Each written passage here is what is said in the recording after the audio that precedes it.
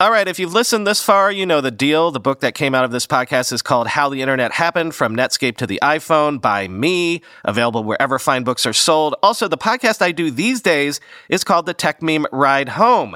Search any podcast app for Ride Home, and you should find the Tech Meme Ride Home, which is all the day's tech news every weekday in just 15 minutes. If you like this show, you'll love that one. That's not just the sound of that first sip of Morning Joe. It's the sound of someone shopping for a car on Carvana from the comfort of home. That's a good blend. It's time to take it easy, like answering some easy questions to get pre-qualified for a car in minutes. Talk about starting the morning right. Just like customizing your terms so your car fits your budget. Visit Carvana.com or download the app to experience car shopping the way it should be. Convenient, comfortable. Ah.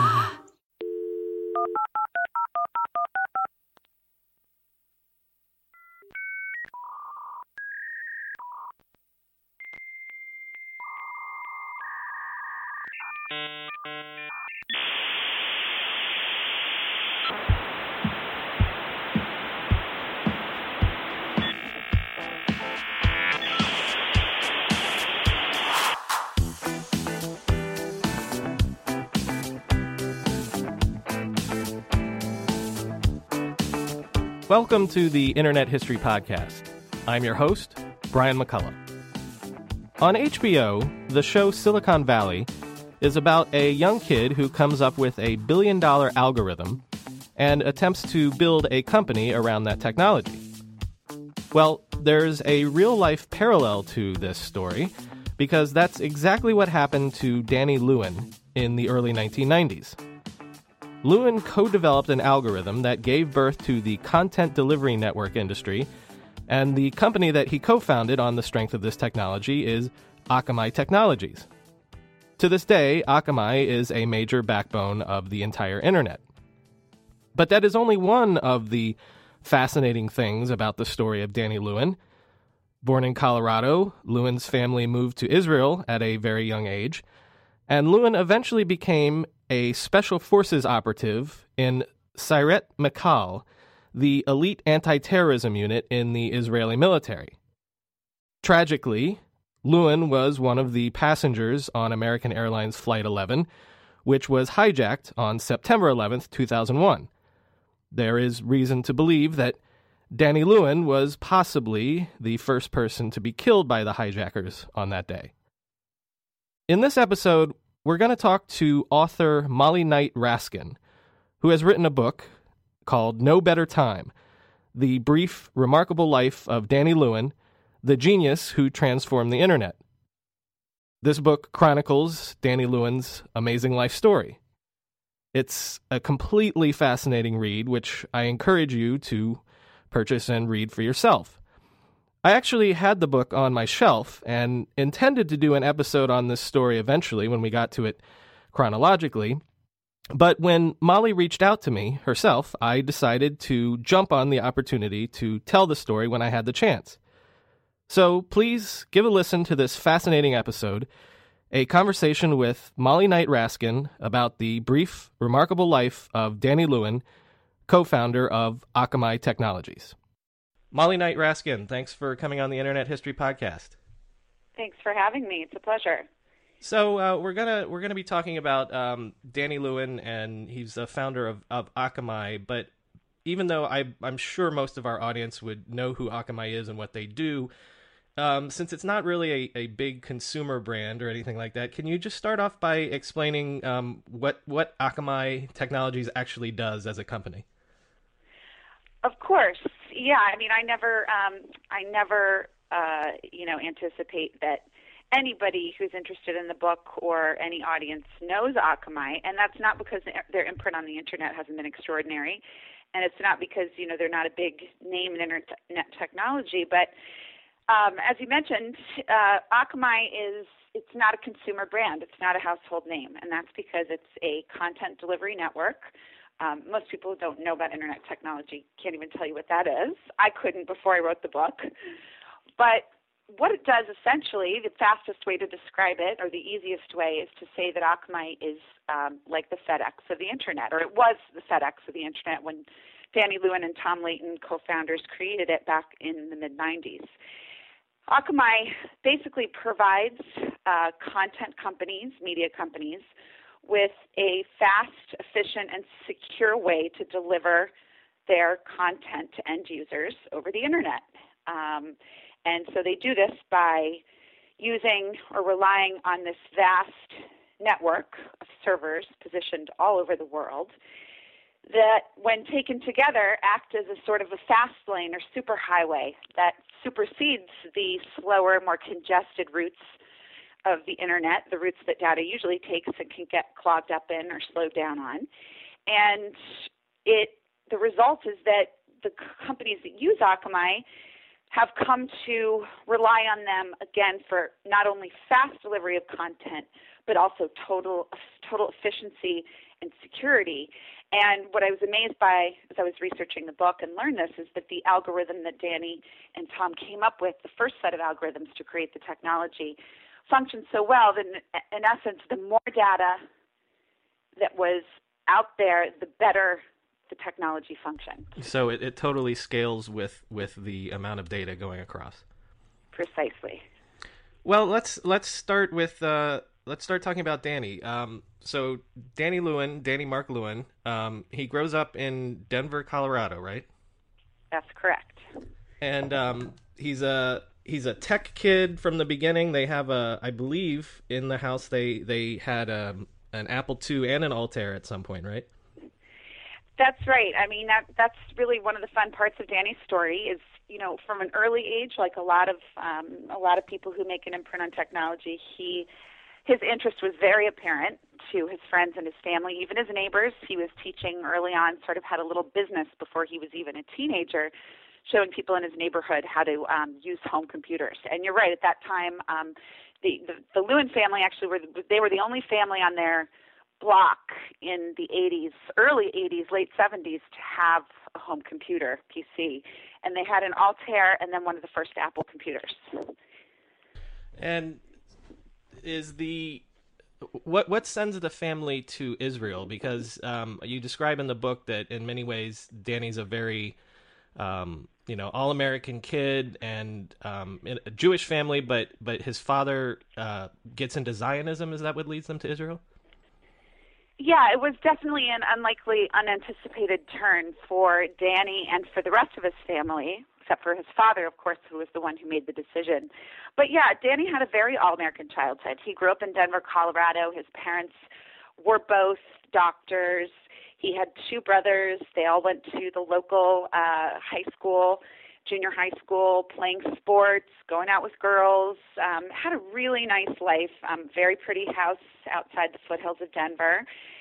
And then really very abruptly in the early 80s, Danny's father, Charles, who is a psychiatrist, decided that he wanted to relocate the family.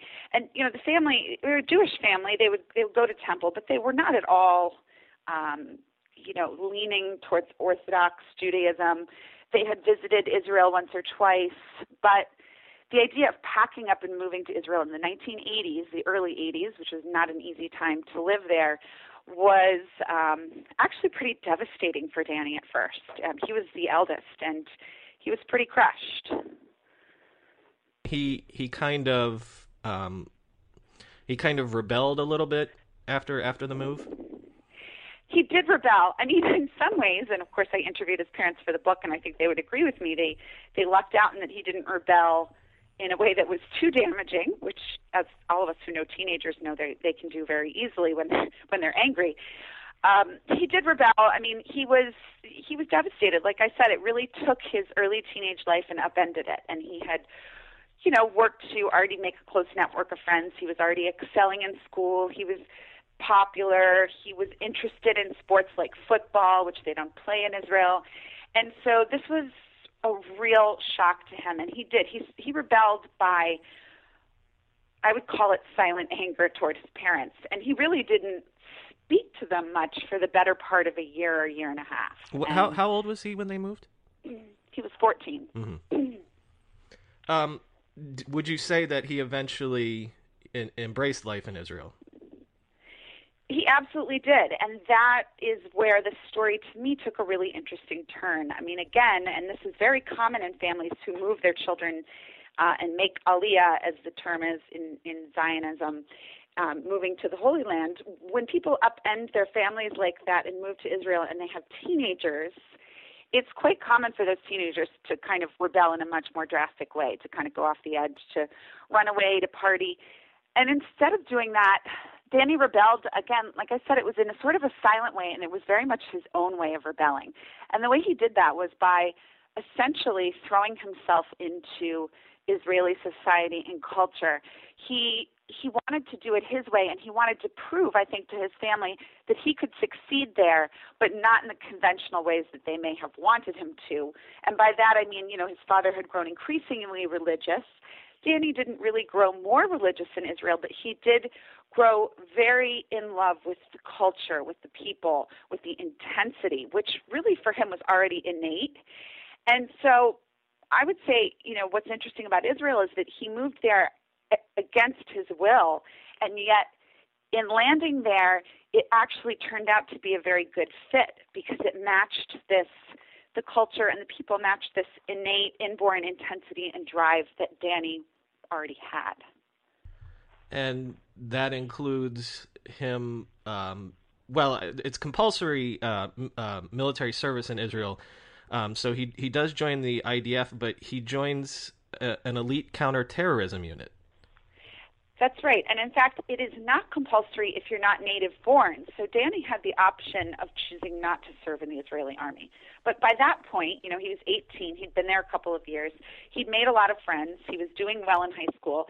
And this is also very unlikely for a mathematical technology genius, he was spending a lot of time at the gym, sort of bulking himself up, building his physical strength. And while he was at this gym in Jerusalem, which is where he spent most of his time, again, sort of rebelling against his parents, he met a lot of young Israelis who had come home from military service.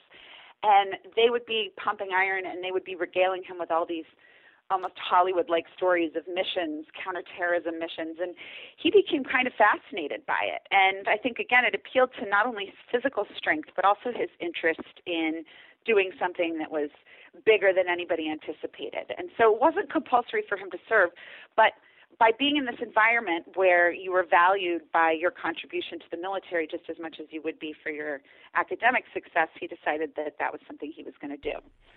And he even he becomes an officer. He excels in this unit, right? That's right. And this is also an area of his life where, I mean, if you told people the story who didn't know anything about Danny Lewin, it almost seems unbelievable because it was very, very unusual, if not unheard of, for a young man who was not native born, had no connections within the military structure in Israel, to not only get into one of the most, if not the most elite unit in the Israeli army. It's a unit called the unit, and it's called Sayeret Matkal in Israel, and it's so secretive that the soldiers in the unit actually don't even wear military uniforms. They are all of their missions are top secret, and it's part of their duty as a code of silence. These missions are so high profile within the military that they're not allowed to speak with them outside. And so when Danny first started telling people that he wanted to join the military and then also be a part of Sayeret Matkal, he was almost laughed at by people who know the Israeli military and know how hard the training is. And so it was pretty extraordinary when he did make it into Sayeret Matkal. And again, in the early stages, people still didn't believe him. He had to actually show his insignia or lift his shirt up and show a weapon to prove to people that he really was in that unit. And then rose very quickly to become an officer. And most people say it was really not just his physical strength, but really his intellectual capabilities that caused him to succeed in that unit. So because it's so secretive, do we know anything about any missions he might have gone on, if he saw combat or anything like that? I wish. Again, even the most, I think, as a journalist, it was a challenge to me to go over to Israel and even to get people who served with him to talk, because again, it's a code of silence until your grave. You never ever talk about your missions if you're Sayeret Matkal. But I do know for sure that he was engaged in active duty in combat, that he had, as part of those combat missions, he had actually engaged in warfare and killed people, and that his missions were, during that time, we sort of was later leaked that Sayeret Matkal had engaged in some really high-profile missions during that time. We don't know exactly which ones Danny participated in, or if he did, but the examples of the kind of missions that unit carried out were the kind where they would go in the middle of the night, a whole team, get zero in on a very high-profile, dangerous terrorist, capture him, and get out and leave not a trace. And so it was a really exciting but dangerous duty. So after a few years of this Jason Bourne style stuff, he goes back to I guess maybe his roots, and he goes back to school and back to computers and computer science, right? That's right. I mean, it was sort of unusual that he joined the military. Again, I think he did it because he really wanted to fit in Israel, and that was the way to do it for a young man of his age. But the subject that really captured his heart was mathematics and theoretical mathematics and computer science. And he spent most of his free time, even during high school, reading books, studying computers, technology, math, sciences, and that's what he was interested in. And so he always had it in the back of his head that he would go to graduate school and pursue some sort of higher degree, perhaps a PhD like his father. And he attends the Technion. Is that? I'm not familiar with it, and probably most people aren't. Can you describe what the Technion is in Israel? Yeah, absolutely. So the Technion is actually, it's often called the MIT of Israel because it is the most prestigious institute of technology pretty much in the world, along with MIT. And, it's founded on the belief that Israelis, because there's so few natural resources in Israel, the natural resource of the Israelis is this incredible ability to create, the spirit of innovation, of creating something out of nothing, and of extremely bright engineers, scientists, mathematicians. And it's in Haifa, which is on the coast of Israel. It's a very beautiful, beautiful city, about 2 hours from Jerusalem, where Danny lived. And to get in was, and still is today, a huge coup. It's extremely competitive. And Danny got in without any problems, even though he rarely went to class. Apparently, when he was in high school, he still sailed through with top grades. And so he left the military for the Technion and joined the ranks of a lot of very famous, well-known mathematicians and scientists who had been there. And that leads to MIT itself, then. Yeah, MIT for Danny, was really the pinnacle of higher learning in his mind. And, he had thought this out very well when he was planning to go back to school. And he always knew that while he would start out somewhere in Israel, he would ultimately love to pursue his dream of becoming a professor at the Massachusetts Institute of Technology. And as if I couldn't make up or write a better story, it so happened that one day Danny was in the library of the Technion, where he was already hugely successful. I mean, he was married at this point. He married at 21. He already had a wife and a child, an infant, and he won Best Student Thesis at the Technion and was really making waves. And he decided to apply to MIT. And the reason for this was that he was in the library one day and he picked up this massive textbook by a professor at MIT named Tom Layton. And he opened this book and took one look at these algorithms, and basically it was love at first sight. It was a language that, very few people understand, but Danny did, and he was fascinated, intrigued, sort of obsessed with meeting Tom and working with him somehow. So he applied to MIT and was accepted and moved the family to Cambridge. So the algorithms that he falls in love with, they're theoretical algorithms, right? It's not the Google algorithm or the algorithms that would eventually go into Akamai. He's just falling in love with the theoretical mathematical nature of the algorithms themselves, right?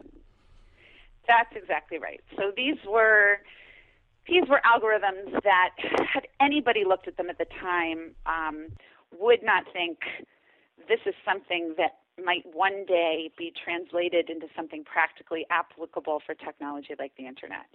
It was very high theory, ivory tower math. And, again, Danny's dream was to be a professor, and Tom's dream was to spend his life as a tenured professor at MIT, which he was already well on track for. And yes, what he fell in love with really wasn't anything that looked like a business idea. It was this beautiful, incredible math that, Tom Layton called like a work of art. And that's the language that the two of them spoke. I mean, these kind of algorithms and this math really excited them. So if they're both academic minded people, they hook up and it's kismet, and they can speak this language, and you could obviously see that they could go on to a long career as professors and math professors doing this sort of thing. How does it? Who has the idea to turn it into a business? Well, the idea really came from Danny and his connections at the Sloan Business School at MIT.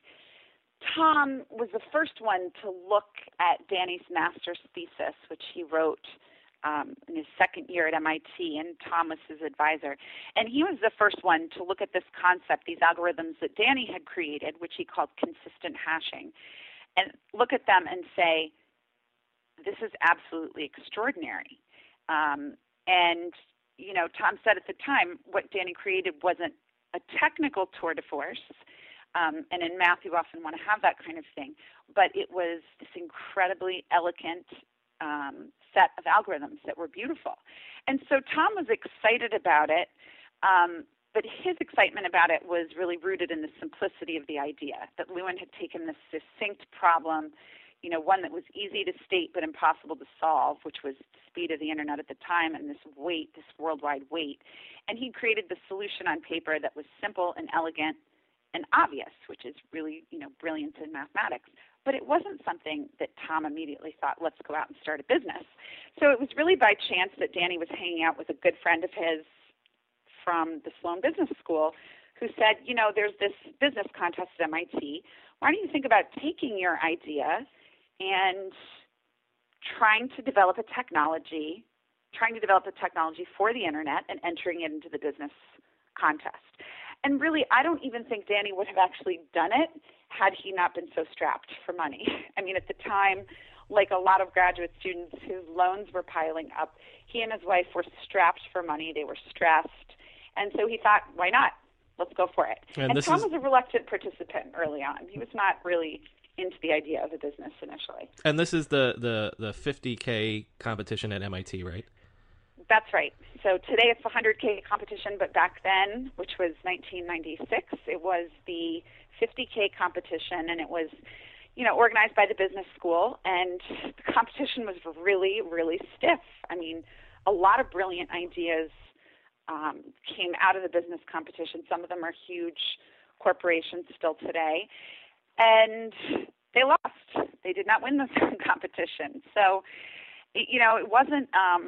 At that point, the business plan was still flawed. They weren't business guys. They had no idea how to write a business plan. And so what they came up with was, looking back, essentially flawed. The idea was great, but the business plan was flawed. And the winner that year, I think, was Direct Hit, which was also a technology company and very successful. Yeah, advertising. So what's again now what prods them further down the road? Obviously this is late 96 into 97, so we're talking about when the boom years are really starting for the internet. So is that part of the motivation, or how do they get further down the road towards starting a company? Yeah, it's definitely part of the motivation, because look, this was, as we all remember, an extraordinary time. We haven't seen a time since then that was similar in the speed at which people were creating these startup companies, the crazy success almost overnight of some of these ideas. And so there definitely was an atmosphere in Cambridge of startup excitement. It may not have equaled Silicon Valley's excitement and the atmosphere and the buzz there, but it was there. And there were definitely already stories out there of, students turned multimillionaires, turned technology titans, and the allure was definitely there. But I would say that what really propelled them was sort of the perfect environment of, again, the technology boom, this incredible race to new ideas, but more so the fact that, Danny really started to realize the more people that he spoke with, and he brought on, again, a couple of team members at this point who were more business-oriented, and started to talk to venture capital investors who said, actually, there really, if somebody could figure out a way to speed up the internet, they could find a way to end the worldwide wait, it would be a gold mine. And really what surprised me in researching the book was that it wasn't the money at that point. Danny wanted to pay his bills and be comfortable and stay in his house or get a bigger apartment, but it was the big idea that drove him. And so the more people sort of challenged him to end the worldwide wait, the more I think he began to think, at this point, I have to do this.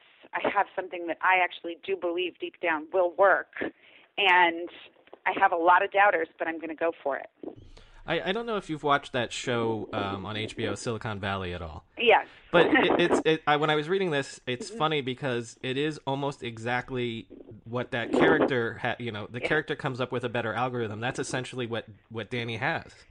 That's essentially what he does have. And, there were a lot of folks out there who were completely baffled by him. I mean, keep in mind that, here he is. He doesn't even look the part, right? So he's not only a 20-something-year-old college student telling people like, Tim Berners-Lee that he has a way of ending the worldwide wait using theoretical math, but he's telling big-name investors who are putting their money into companies like Yahoo and all sorts of exciting new technologies. And so in some ways people thought it was audacious and absurd.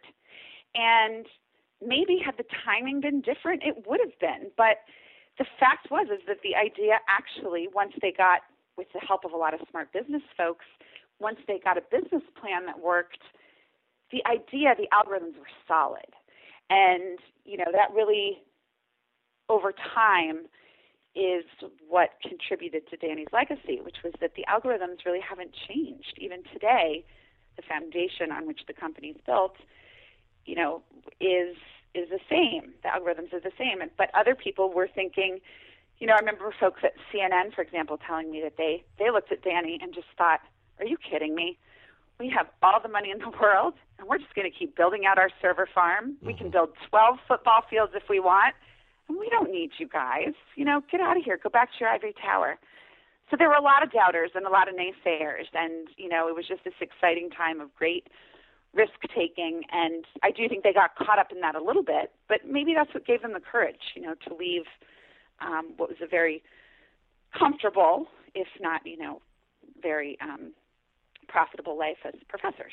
But, there's several good stories here. One of the reasons they're so successful so fast is because the algorithm works so well. So just a couple stories that I liked from the book were, one of their early successes that proved that the algorithm and Akamai's technologies were durable was around the original launch of the Phantom Menace's. Was it their the trailer that went online? Tell us a little bit about that. Yeah, that's really it was a great story, and one I think they still kind of almost laugh about today. So, Tom Leighton, the summer that they were testing out the prototypes for this technology, he had a bunch of students, undergraduate students at MIT working for him, who were just crazy for Star Wars. They were these programmers that were up all night, playing these these games, Star Wars computer games. And at the time, there was a new Star Wars trailer that was just about to come out, and it was an incredibly exciting time. It was much anticipated. People were going crazy because this trailer was going to stream online.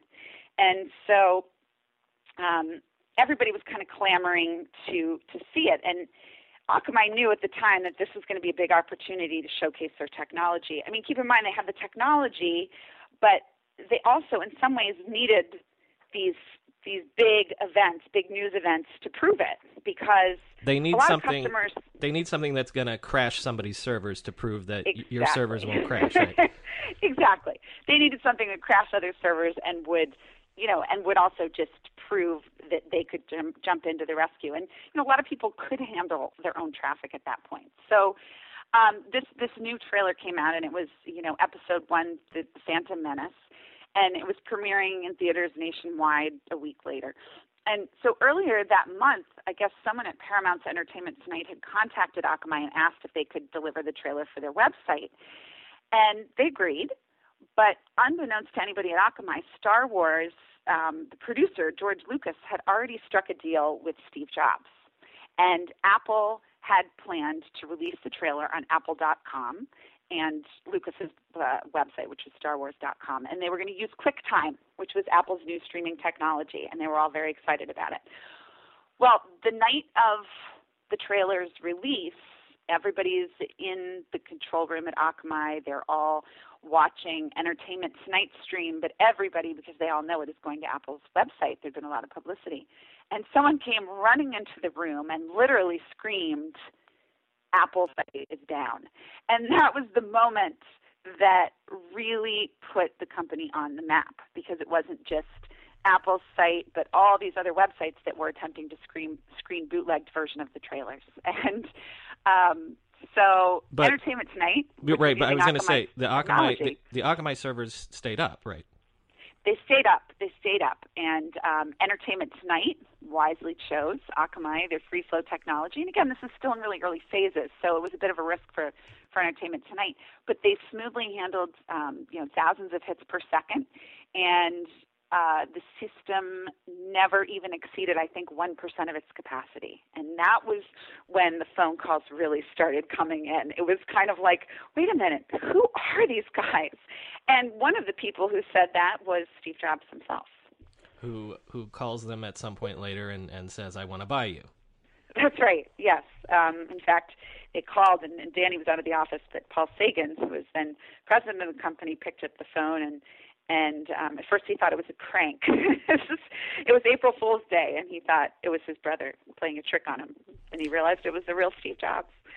Paul Sagan, who we've mentioned on the podcast before because he was with Time Warner, or Time Inc., yep.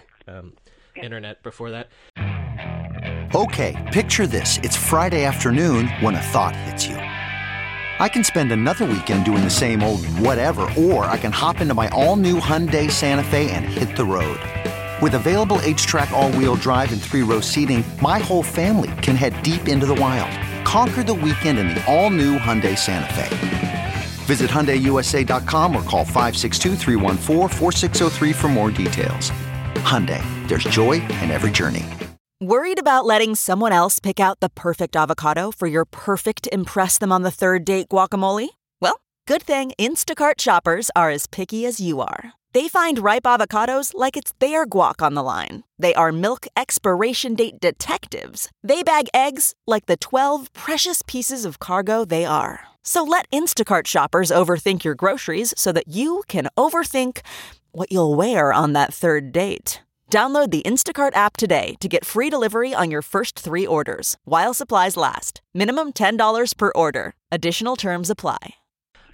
Another story, because this was a big deal, by deal, I mean, a business deal for the company, was when they got a shot to prove their technology to Yahoo. Yes. Well, that was an incredible moment as well. And one that I love because it was just Danny and Paul Sagan, and they were out at Yahoo. And, that was really this huge coup for them because, as David Filo, co-founder of Yahoo, told me, that year they probably had thousands of bright, young internet technology entrepreneurs walk through their offices. Amazing ideas, incredible stories. But more than a decade later, David Filo at Yahoo still remembers that when Danny walked into that office that day and had their 15-minute shot at presenting Yahoo with Akamai, they were really impressed. They were blown away in some ways by, they understood. They got the algorithms and they understood the idea. But at the time, they didn't want to take the risk. And so they sort of said, wow, that's amazing. But like a lot of companies at the time, I mean, big companies like Yahoo, they were all, do it yourself. And that was the biggest competition of Akamai, was do it yourself. So people could say, wow, that's a great idea. And then they could say, but we've also got a bunch of amazing mathematicians, computer scientists here. Why don't we try and figure out a way to do this that's similar but different, right? And Yahoo, this crazy-sounding business out of Stanford, finally at some point called them up. I think Danny just really, he was known for just this dogged determination and would call people and like sit in their lobbies until they would say, okay, it's time for you to leave. This is getting out of control. And so they, excuse me, at the time, Yahoo was a really hard sell because it was growing so fast that really nobody could catch up. And so by necessity, as I said, they were pretty much self-sufficient when it came to managing their congestion. Mm-hmm. And so Danny and Tom and Paul went in and met with them. They had a connection. I think it's Sequoia Capital, the investment firm out in L.A. And Paul Sagan still remembers this incredible moment when David Filo literally turns to him and Danny and says, would you agree to serve a page on our website that has our Visa logo on it, this homepage? And they thought, you've got to be kidding me. They couldn't even believe it. And so they tried to sort of contain their excitement, poker faces, very professional. I think on the spot, David Filo asked them for the documentation that he needed to become an official sort of test customer of Akamai. And within an hour, they were using their free flow technology on this one hidden pixel that was buried deep on Yahoo's site. And it worked beautifully, and David Filo immediately asked them to stream this Visa logo, which the company displayed on every single one of its home pages. And Danny and Paul said something like, okay, I think we can do that. And they succeeded, and they walked out of Yahoo, and they had a rental car, I guess, that had gotten upgraded that day. And as Paul recalled, they just drove down Highway 1 screaming, Yahoo! that put them on the map, too. Those were the two really pivotal moments, was Apple and Yahoo. So this is not unusual for this era, but being one of the first companies to prove CDNs as a technology, mm-hmm. they actually IPO. What is it? Only 9 months after forming the company? Yes, exactly. So it was crazy. Basically, it was crazy, and even people at Akamai, within Akamai, thought Danny was crazy for wanting to take the company public so quickly. But again, it was this crazy time. I mean, business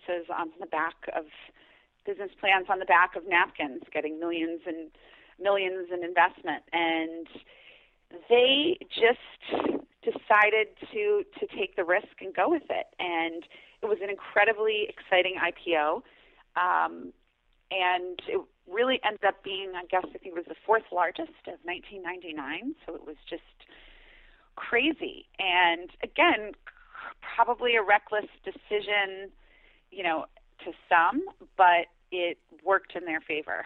And overnight, basically, on paper, Danny, Tom, Paul, George Conrades, formerly of IBM, were billionaires on paper. And it was, really an incredibly exciting time. I think on its first day of trading, the shares closed at $145, which is up 458%. Mm-hmm. So valued the company at $13 billion. Yeah, those of us that remember that time remember Akamai was really one of the highest flyers towards the end of the boom there. So is Danny still in his late 20s at this point? He is. He's 29 at that point. Okay, so and he's worth around $2 billion. Right. So my question is, did you get a sense of, what is he thinking of what his life's become at this point? He didn't set out to start a company. He thought he was going to have a life in academia. He is all of a sudden a billionaire and a titan of business and things like this. Yeah, no, that's part of the story that really fascinated me. I mean, because I really wanted to get to the human, the person. What drove him? What did he think? What would he have become had he not died so young? And what was fascinating to me is that, no matter how hard I looked, and I looked hard for evidence that he, the pressure was difficult for him, that he cracked under it at all, that he had times where he really felt like a failure.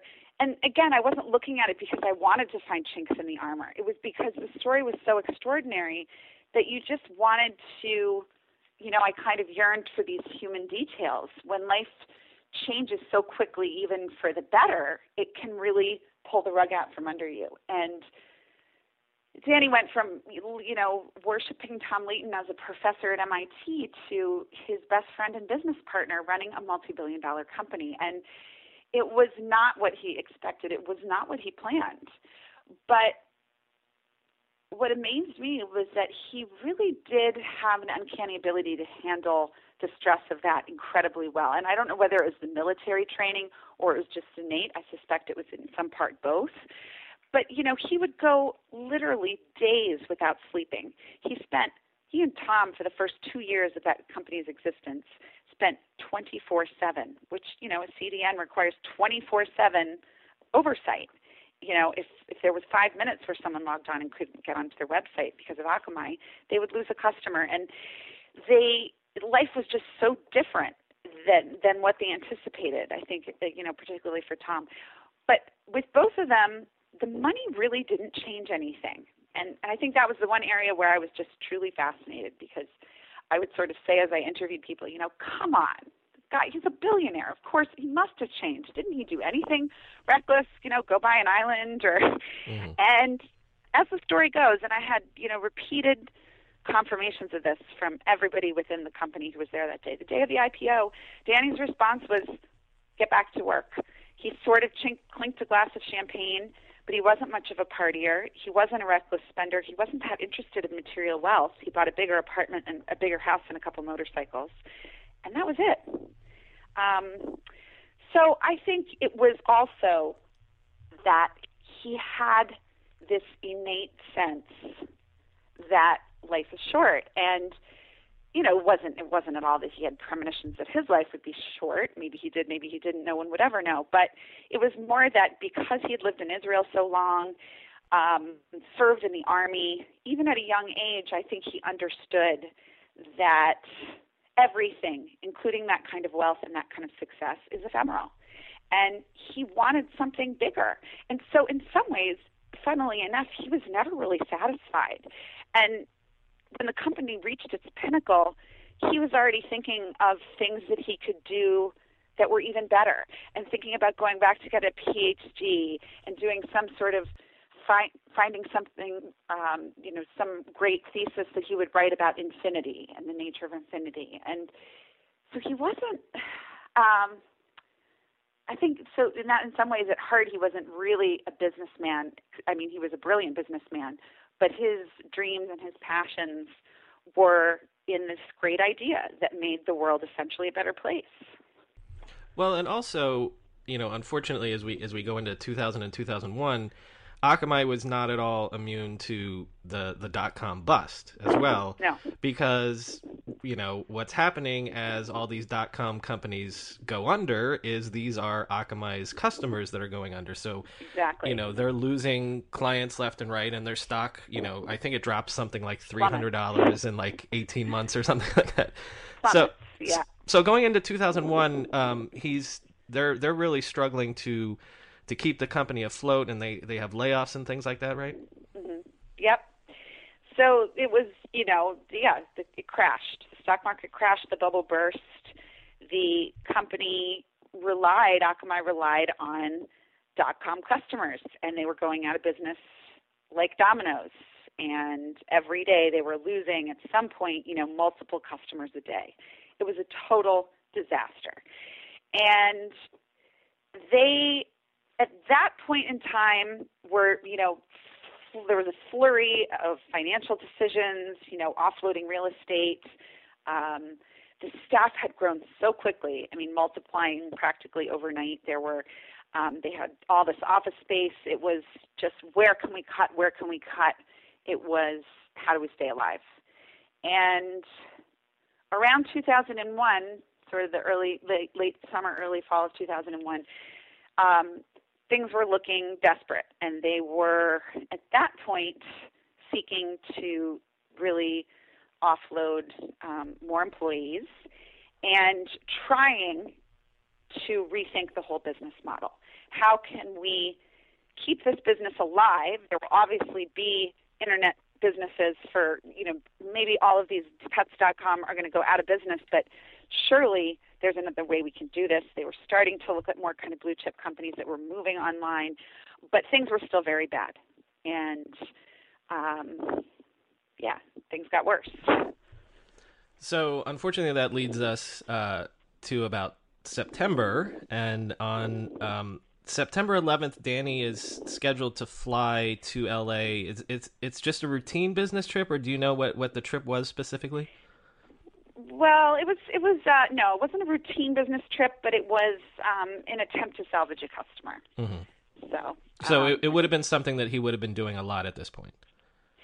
He had been on that same flight back and forth to LA something like 36 times that year. It was a flight that he was making regularly. Business in LA was regular. They had offices at one point in California, but closed them down when things got bad. So yeah, it was pretty much a routine flight. He was tired because the night before, he and Tom had been up almost all night figuring out who they had to lay off, which was a painful decision for both of them, considering the company was basically their friends. It was family. These were friends they hired. They'd fought through thick and thin. They'd gone through this incredible experience of the IPO. They'd made people millions, and now they were having to tell them that they were fired. And so he had spent the night doing that. He was tired. I think it was there was a lot going on, but it was a routine flight. So routine that he got on the plane and knew the names of the stores, flight attendants, and sat down in business class. And he's working on his phone until they tell him to shut it off. They're closing the doors, right? Yes, he had a habit of, again, squeezing the most out of every minute, every second of every hour. And he was on his phone with the in-house attorney at Akamai, actually, until one of the flight attendants said, sir, you really need to turn your phone off. And so that was it. And the flight took off on schedule at around 7 a.m. that morning. And this is American Airlines Flight 11, right? That's right. American Airlines Flight 11 was flying from Logan Airport bound for Los Angeles that morning. The regular flight, so there were a lot of business commuters on the plane. So what have you been able to piece together about the next 15, 20 minutes or so of the flight? Well, what I pieced together comes directly from the 9/11 Commission report and the years of research that followed, of piecing together exactly what happened on the flight. We'll never know precisely what happened every moment. We only know so much. So I'm careful when I talk about Danny's story to say he was, most likely this is what happened to him on the plane, but we don't know for sure. But what we do know is that the next 45 minutes were horrific. At some point, about 12 minutes after the flight took off, the terrorists on board, there were 5 of them. They were all sitting in business class. In a crazy twist of irony, they were sitting so close to Danny he could have reached out and touched them, which, having gone back and sort of recreated this in my mind, I thought, Danny knew Arabic, and he had been trained in counterterrorism in Israel. He must have known very early on that something was going wrong on that flight. But in a pre-9/11 world, the question would have been, well, what do you do? Maybe it's just going to be hijacked. Maybe these guys, who knows? No one would have ever thought that something so horrible would happen. It's what happened next. So about 10 minutes into the flight, 5 terrorists began to hijack the plane. They killed one of the flight attendants, or stabbed one of the flight attendants. He was lying there bleeding, and at that point in time, one of the courageous flight attendants in the back of the plane managed to make a phone call to ground control, actually 2 of them, young women, very heroic. And they were able to very calmly lay out for ground control what was happening on the plane. And so what we do know is that in business class, there was a passenger seated in 9B, which was Danny's seat. And at some point on that flight, he rose from his seat and engaged in some kind of a struggle with the terrorists on board. Unfortunately, he didn't know that there was a terrorist seated behind him, Satam al-Sakami, who stabbed him from behind and killed him before the plane crashed into the World Trade Center. It was the first flight, Flight 11, to crash into the Trade Tower that morning. So I'd say, Danny was almost certainly the first victim of September 11th. We don't know because we don't know exactly what happened on board, and almost certainly got up at some point and engaged in some kind of a struggle with the terrorists. So Danny's 31 years old at this point. 31. Mm-hmm. Now, 2 children.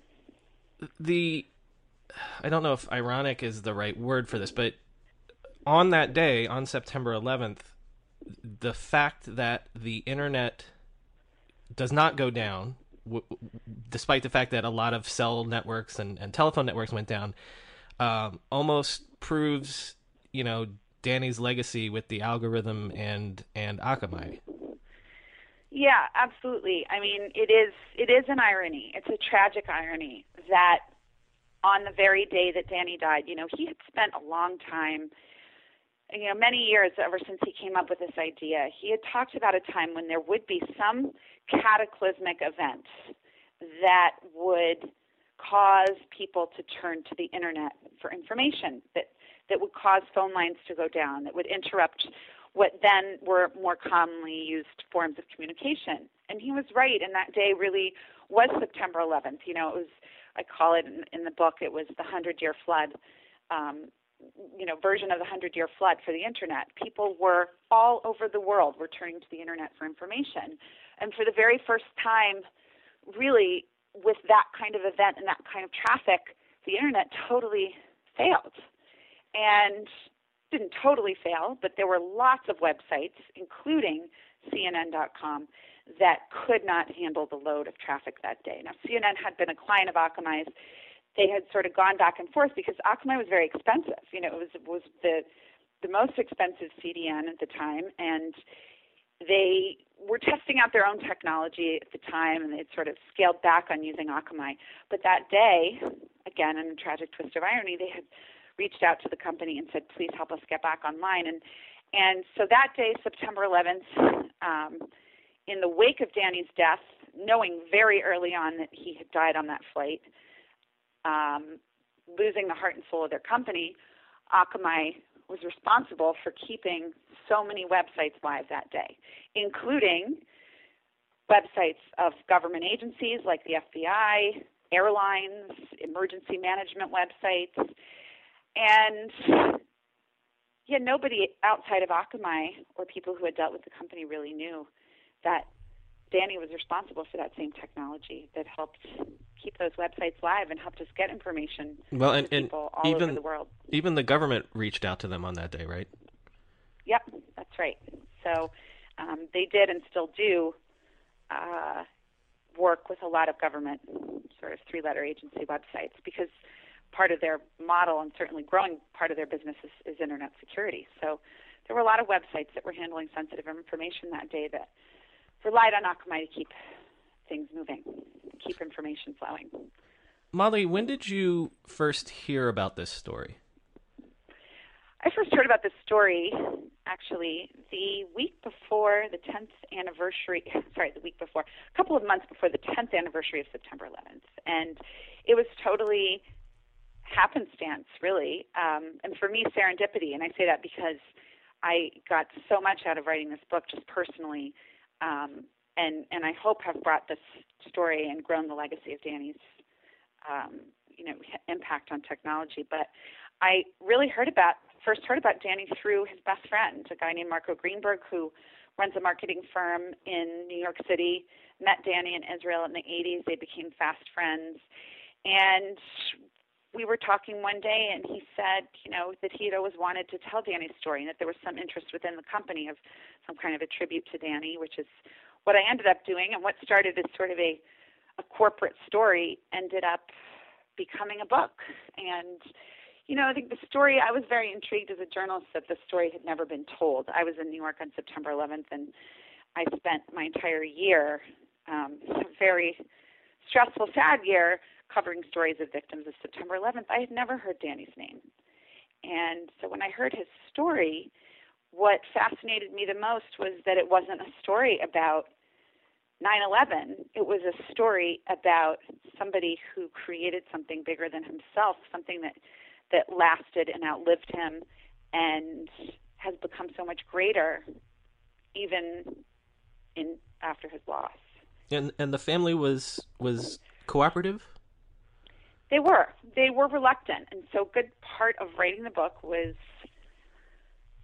finding a way to communicate to them that I wanted to write a book that would inspire young people who are interested in, well, really anything. I mean, in innovation, in technology, in computer science, in military service. He was successful in so many arenas of his life. And I just really felt, as I began to research his life more, his personality was coming so alive to me, and I really liked him and admired him. And I felt like I could convey that to readers. And the second thing was, for his family, I just pretty much told them that, their son had made this impact, that 60, 70-year-old CEOs of hugely successful companies were still reduced to tears talking about the impact that he had made on their lives in such a short time, and how he had changed their lives and made them better people and made them want to start new companies and pursue new things and live larger. And for someone in their 20s to do that is so unusual. And so before I started writing the book, I flew immediately to Israel and met with his family. And I had this whole thing prepared to say to them, and I ended up scrapping it the minute I walked into their apartment in Jerusalem and just speaking fully impromptu, because I felt like that's what Danny would do, and that was the most honest way to approach it. And it worked. They were actually really happy with the book. I think, it obviously brought back a lot of painful memories for them, but they were amazingly helpful, and really happy when the book did come out. So his wife and children moved back to Israel? No, actually, they still live in the Boston area. His wife has remarried, started a new family, and his children are, they're growing up in college. And I was going to say they've got to be adults by now or close to it. Yeah, they are. And Lewin, Danny's wife, will still, says today that they remind her very much of Danny. They're both great students, very vivacious, strong young men. Well, Molly, this is such a fascinating story on so many levels. The book is called No Better Time, The Brief, Remarkable Life of Danny Lewin, the Genius Who Transformed the Internet. I told Molly before we started that I read it all in one sitting. It's very compelling and a great read. So, Molly Knight Raskin, thank you for coming on the Internet History Podcast and sharing that with us. Oh, well, thanks so much for having me, Brian. It's really been a pleasure. Hey, guys. Normally, this is the part where I ask you to rate and review the podcast on iTunes. And please continue to do that. It really helps us out. But In this episode, I want to specifically encourage you to purchase the book that we've been discussing, No Better Time, The Brief, Remarkable Life of Danny Lewin, the genius who transformed the internet. If you do intend to purchase it, could you please consider doing so by clicking through on the Amazon link in the show notes for this episode? Or alternatively, there's a Amazon banner on the top right-hand side of our website, internethistorypodcast.com. If you purchase via that link, the podcast will get a small percentage of your purchase total. Every single book so far that I've purchased to do research for this project has come from Amazon. So if you buy something on Amazon but click through that link before doing so, you will directly help finance my continued work on this project. And actually, I just discovered this weekend that the entire Charlie Rose back catalog of interviews is available for purchase on Amazon, so something tells me that in the next year or so, I'll be buying a lot of Charlie Rose interviews of tech luminaries and the like. So please consider buying Molly's book, No Better Time. It's a fascinating story, as you've just heard. And if you do so, please consider clicking through on our link. Even if you don't buy the book, consider clicking through the link the next time you're purchasing something on Amazon, and you'll help my continued research. As always, thanks for listening.